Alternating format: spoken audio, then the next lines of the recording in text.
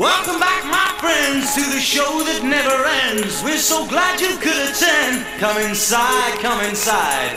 Come inside, the show's about to start. Guaranteed to blow your head apart. This is the Shannon Smith Shooting Podcast. Gas it up. What's up, guys? Welcome back. We're going to try the truck cast again. Seemed to go pretty well last time. I haven't got any feedback yet because I haven't uploaded the episode. That'll actually upload tonight as I record this. So it'll be interesting to see what you guys think about the first go-round. I think the quality is sufficient, with the trade-off being we'll get a lot more episodes out. And that's something I'll figure out as I go. I kind of always initially thought like a monthly thing and then a twice monthly thing. So now I'm thinking maybe even weekly. Keep them short and sweet. And I know the podcasts that I listen to, I tend to like the shorter ones that I can listen to a whole episode on my commute versus the ones that are try to be an hour and 20 or whatever. They're not bad, but once you got to break it up, you forget what they were talking about. At least I do. So that's what I'm thinking. That'll require some more content. I don't want to just babble at you for the sake of it. So be sure and hit me up with your questions either through the Facebook page at Shannon Smith Shooting, or you can email me off of the website, either my website or our academy website at Universal Shooting Academy. Either way will work. Got a spiffy new intro thanks to my boy John Wesley. So we're excited for that. That's a strong word, but it's pretty cool. Keep me from holding my cell phone up, playing a YouTube track of ELP while I'm trying to drive down the road. That might not be the safest thing. And another interesting thing about the truck cast, I'm in Central Florida, in the hilly part of the state, which is relative. Not many hills in Florida, but there is a little bit of a ridge in the center of the state where the coast came together, I guess. I actually had to stop the podcast and start over because I was laughing. There was this dude that was. It was very rural. I'm in the middle of nowhere. Way too old to be on a longboard at the top of the hill. And he was just kind of looking and I think mustering up the courage to give it a go. I've got places to be tonight. Otherwise, I'd like to hang out and watch him take a stab at it. So never know what we'll get to talk about during the truck cast. World Shoot Prep is going along well. Actually, by the time this is released, I will probably be on a plane. We're leaving this coming Tuesday, the 22nd, for France, so that'll put us in a few days early to get acclimated and get used to the time change and hopefully get some shooting in. Not sure what the shooting situation is going to be over there. They haven't been super forthcoming with information on the website, so I'm not sure the procedure or if there's a specific practice range or how that's going to work, but surely they'll have somewhere for us to shoot, I would hope. So I plan to get some rounds down there. It's going to be weird. I've been training really hard, shooting every day, and now with travel down to we're flying out of Miami, so that's a travel down there, then the flight, and then getting situated in France, and who knows how long. It could be 2 or 3 days, maybe even 4 days before I shoot again. So that could definitely be weird and something I'm trying to avoid and get some rounds down as soon as I can. I've got plenty of ammo over there. I shipped ammo with the US contingent, and then I'm carrying ammo as well. So I'll have superfluous amounts of 9mm major and plenty to shoot should I have the time. And again, we're on half-day schedules, so it'd be nice to, especially on the days that you shoot PM. Nice to get there in the morning and get some rounds downrange, kind of get a little warm up going on. I'm not sure. Again, they haven't put out much information. Their website kind of sucks, but on our Shannon Smith Shooting Facebook page, I will keep everything updated there. As soon as I find out where the scores are going to be, I'll get a link up for that, and then I will try to get some match video up throughout the week as well. They're doing paper scoring. Welcome to 1998, but regardless, though, I'll get links and I'll get them scores updated as quickly as they can. Our where we're staying supposedly has Wi-Fi. So if that's decent, I will try to get match videos up throughout the week. And then, I don't know, probably won't get any podcasts out, but with my new handy dandy little portable recorder here, I'm going to carry that along, and I'll try to get some podcasts with some of the pro shooters and maybe even some folks from around the world. So if you've got any specific questions for the big dogs or people from other countries, again, shoot me an email or Facebook post, and I will do my best to accommodate.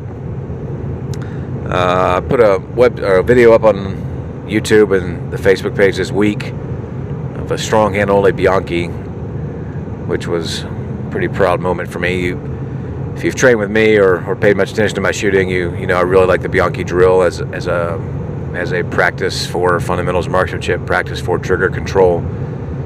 And I've always felt that my movement aspect of the game was pretty decent in terms of efficiency, getting in and that type of thing. So I've never really worked a ton on that. I have worked a ton on trigger control, though, a ton, and a ton is an understatement. With the theory that, as I tell my students, the better your trigger control is, the faster you can pull the trigger correctly.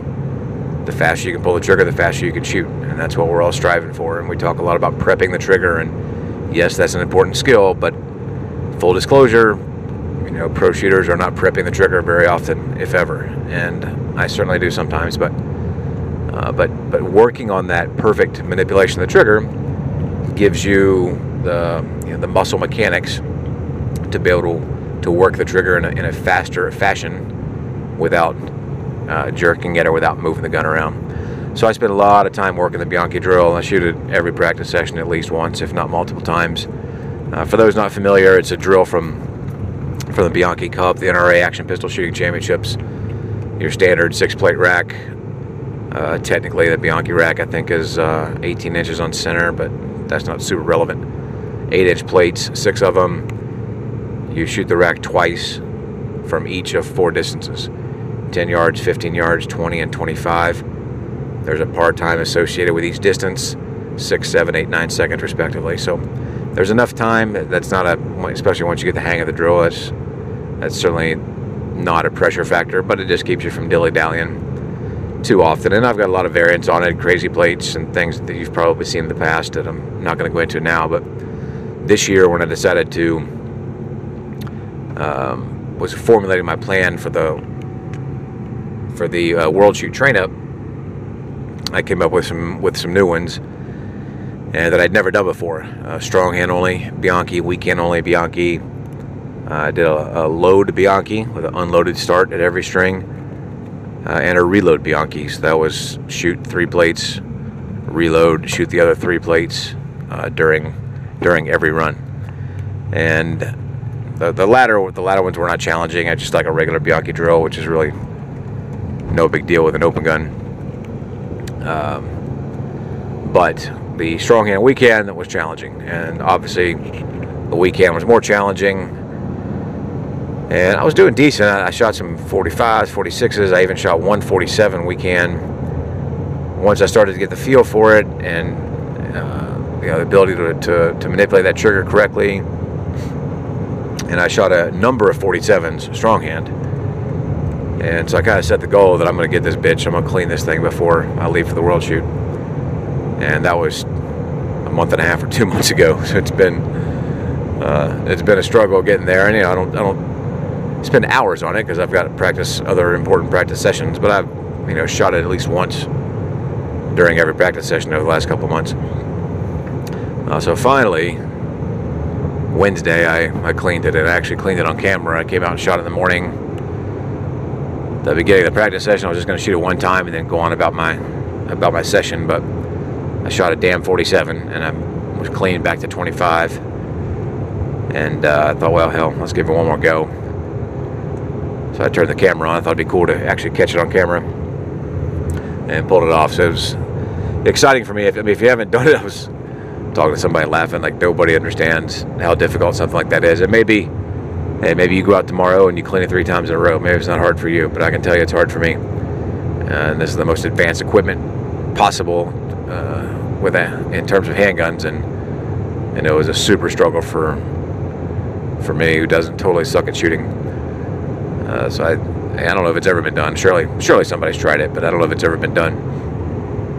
But definitely a cool moment, and made my day, made my week. So I'm feeling ready. I'm shooting a local match tomorrow in South Florida. Sunday probably clean guns real good, and then shoot a little bit.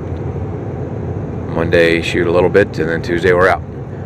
So I'll have some updates on the World Shoot as soon as I get back, and then we'll get on a more normal schedule with the podcast, and now with the truck cast. As I mentioned, hopefully have a more regular schedule and get more info out to you more frequently. One question I was going to cover this episode, a guy asked on our Facebook page about red dot sights or open division. He's in his case, he's going to carry optics. He's going to shoot that for a year. He's primarily an iron-sighted shooter, or has been an iron-sighted shooter up to this point. Going to go to carry optics for a year, and was asking my thoughts on benefits and cons and what to think about. I'm a huge proponent of shooting open, and I've normally said this before carry optics was around, so talking about open guns, and I would say even put a red dot on your limited gun, put a mount on your limited gun, shoot 40 with no compensator, and you're still going to get a lot of the same benefits from the dot as you would shooting open if you didn't want to invest in an open gun. And that's pretty much what carry optics is. It's slide mounted dot, so it behaves a little differently, but you're still going to get a lot of the same benefits. And I'm again a big proponent of that for iron-sighted shooters for a lot of different reasons. The one thing I would caution, though, is you've got to give it some time. I would not recommend shooting open or shooting carry optics for a week or a day or 3 days and then jumping back to your iron sights, and then 2 weeks later going to carry optics for a week or a day and then coming back. I don't know that that's super beneficial, at least in my opinion. I think not. But if you can dedicate some time, 6 months, a year, 3-4 months at least, that's when I think you start to see the benefits. So if you have a particular match that's important to you in your main division, let's say single stack nationals or something like that, or the Florida Open maybe in production, whatever it might be, it would be nice and backwards plan from there, because you want to be back on your main gun for a bit as well. I would say a month minimum, if not 2, and then so backwards plan. All right, well, single stack nationals is in June. I'm going to back up a couple of months from there. I'm going to go back to the single stack gun. So that gives me until whatever that is, April, and then I want 6 or 8 months on the open gun or carry optics gun before that. And so you work your way backwards. The benefits are the precision of seeing, and the guns perform amazingly the same, very, very similar. And this could be talking about limited and open or production and carry optics, either way. The gun does the same thing, more or less, whether there's a dot on it or not. The issue or the benefit is you can't see it that precisely when you're shooting iron sights. If you can imagine shooting a 35-yard paper or something, for example, as you're holding the gun out there, the gun's going to have some level of built-in wobble zone to it. You're not going to be able to hold the gun perfectly steady. It's going to have some movement. And if you're shooting an iron-sighted gun, the perception of that movement is going to be way, way, way less than if you're shooting a dot. If you hold a dot up there, it looks like the gun is shaking all over the place. And that comes into play for a lot of reasons. For example, I was a limited shooter for years before I switched to open in preparation for this World Shoot. But I shot open for a long time before that, so I've got experience behind the open gun. And they normally had the national championships back-to-back, limited and open.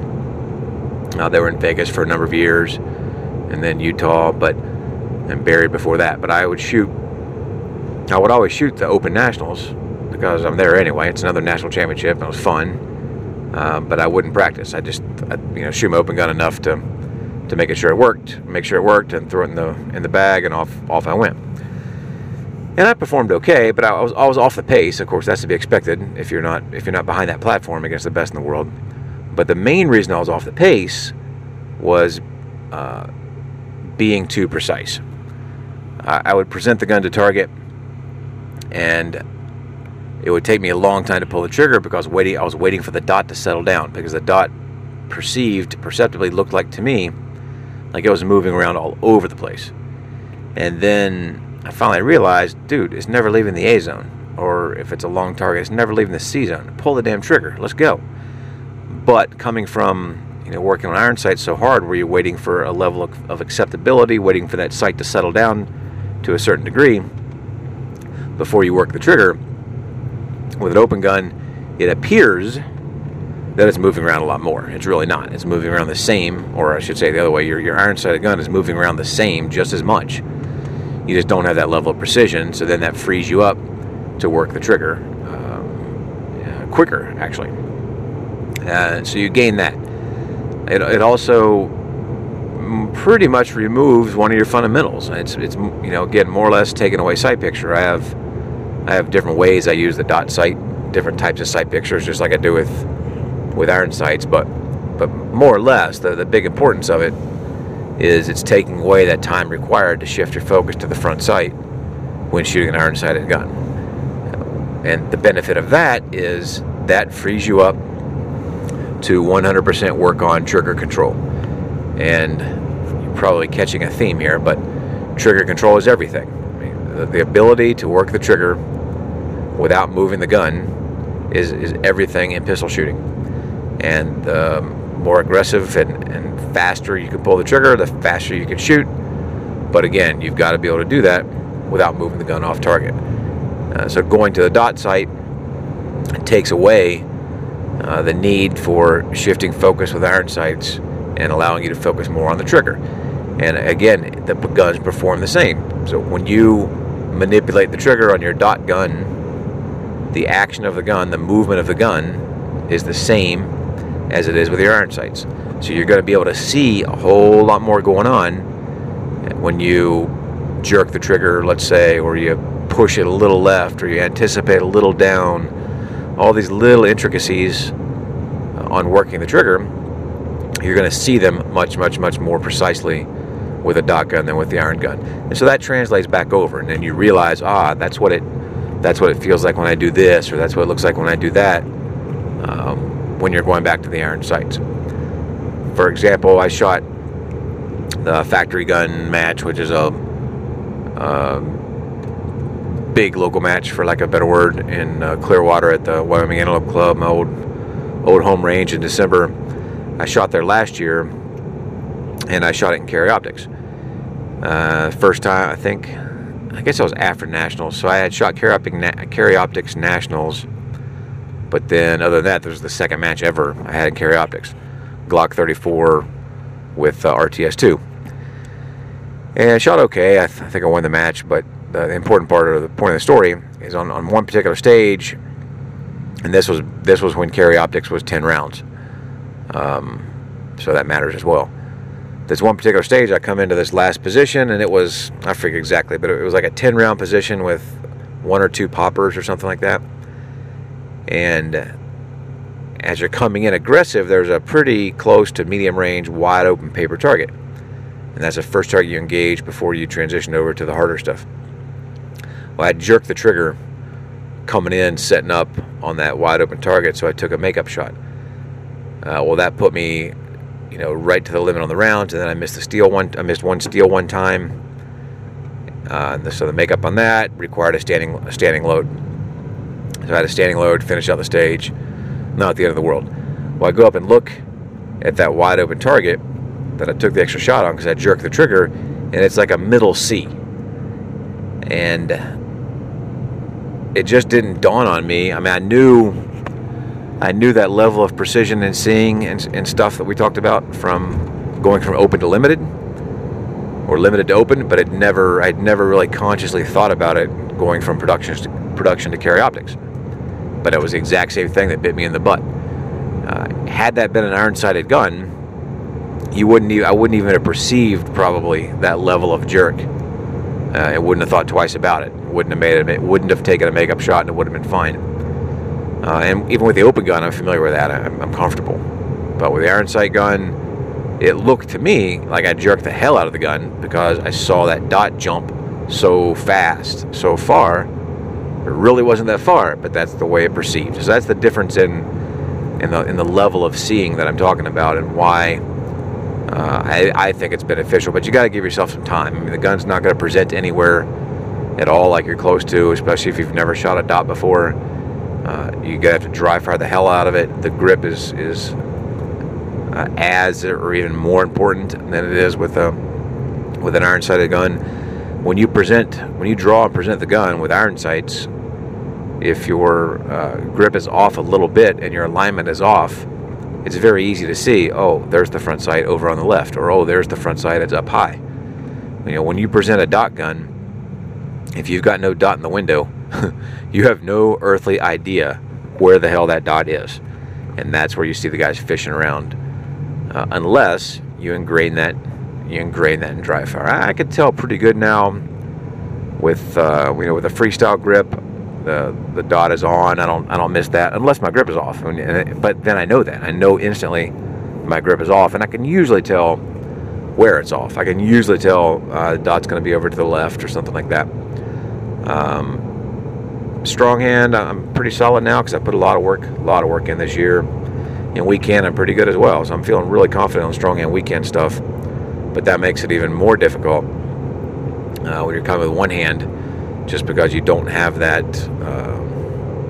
Not a big fan of the word muscle memory, but you don't have those repetitions to get the feel of where you have to present the gun and how you have to present the gun to find the dot. So it takes some time in order to start seeing the benefits. If you're fishing for the dot every time you pull the trigger, you're not getting the benefit of working that gun. You're spending too much time just trying to find the dot.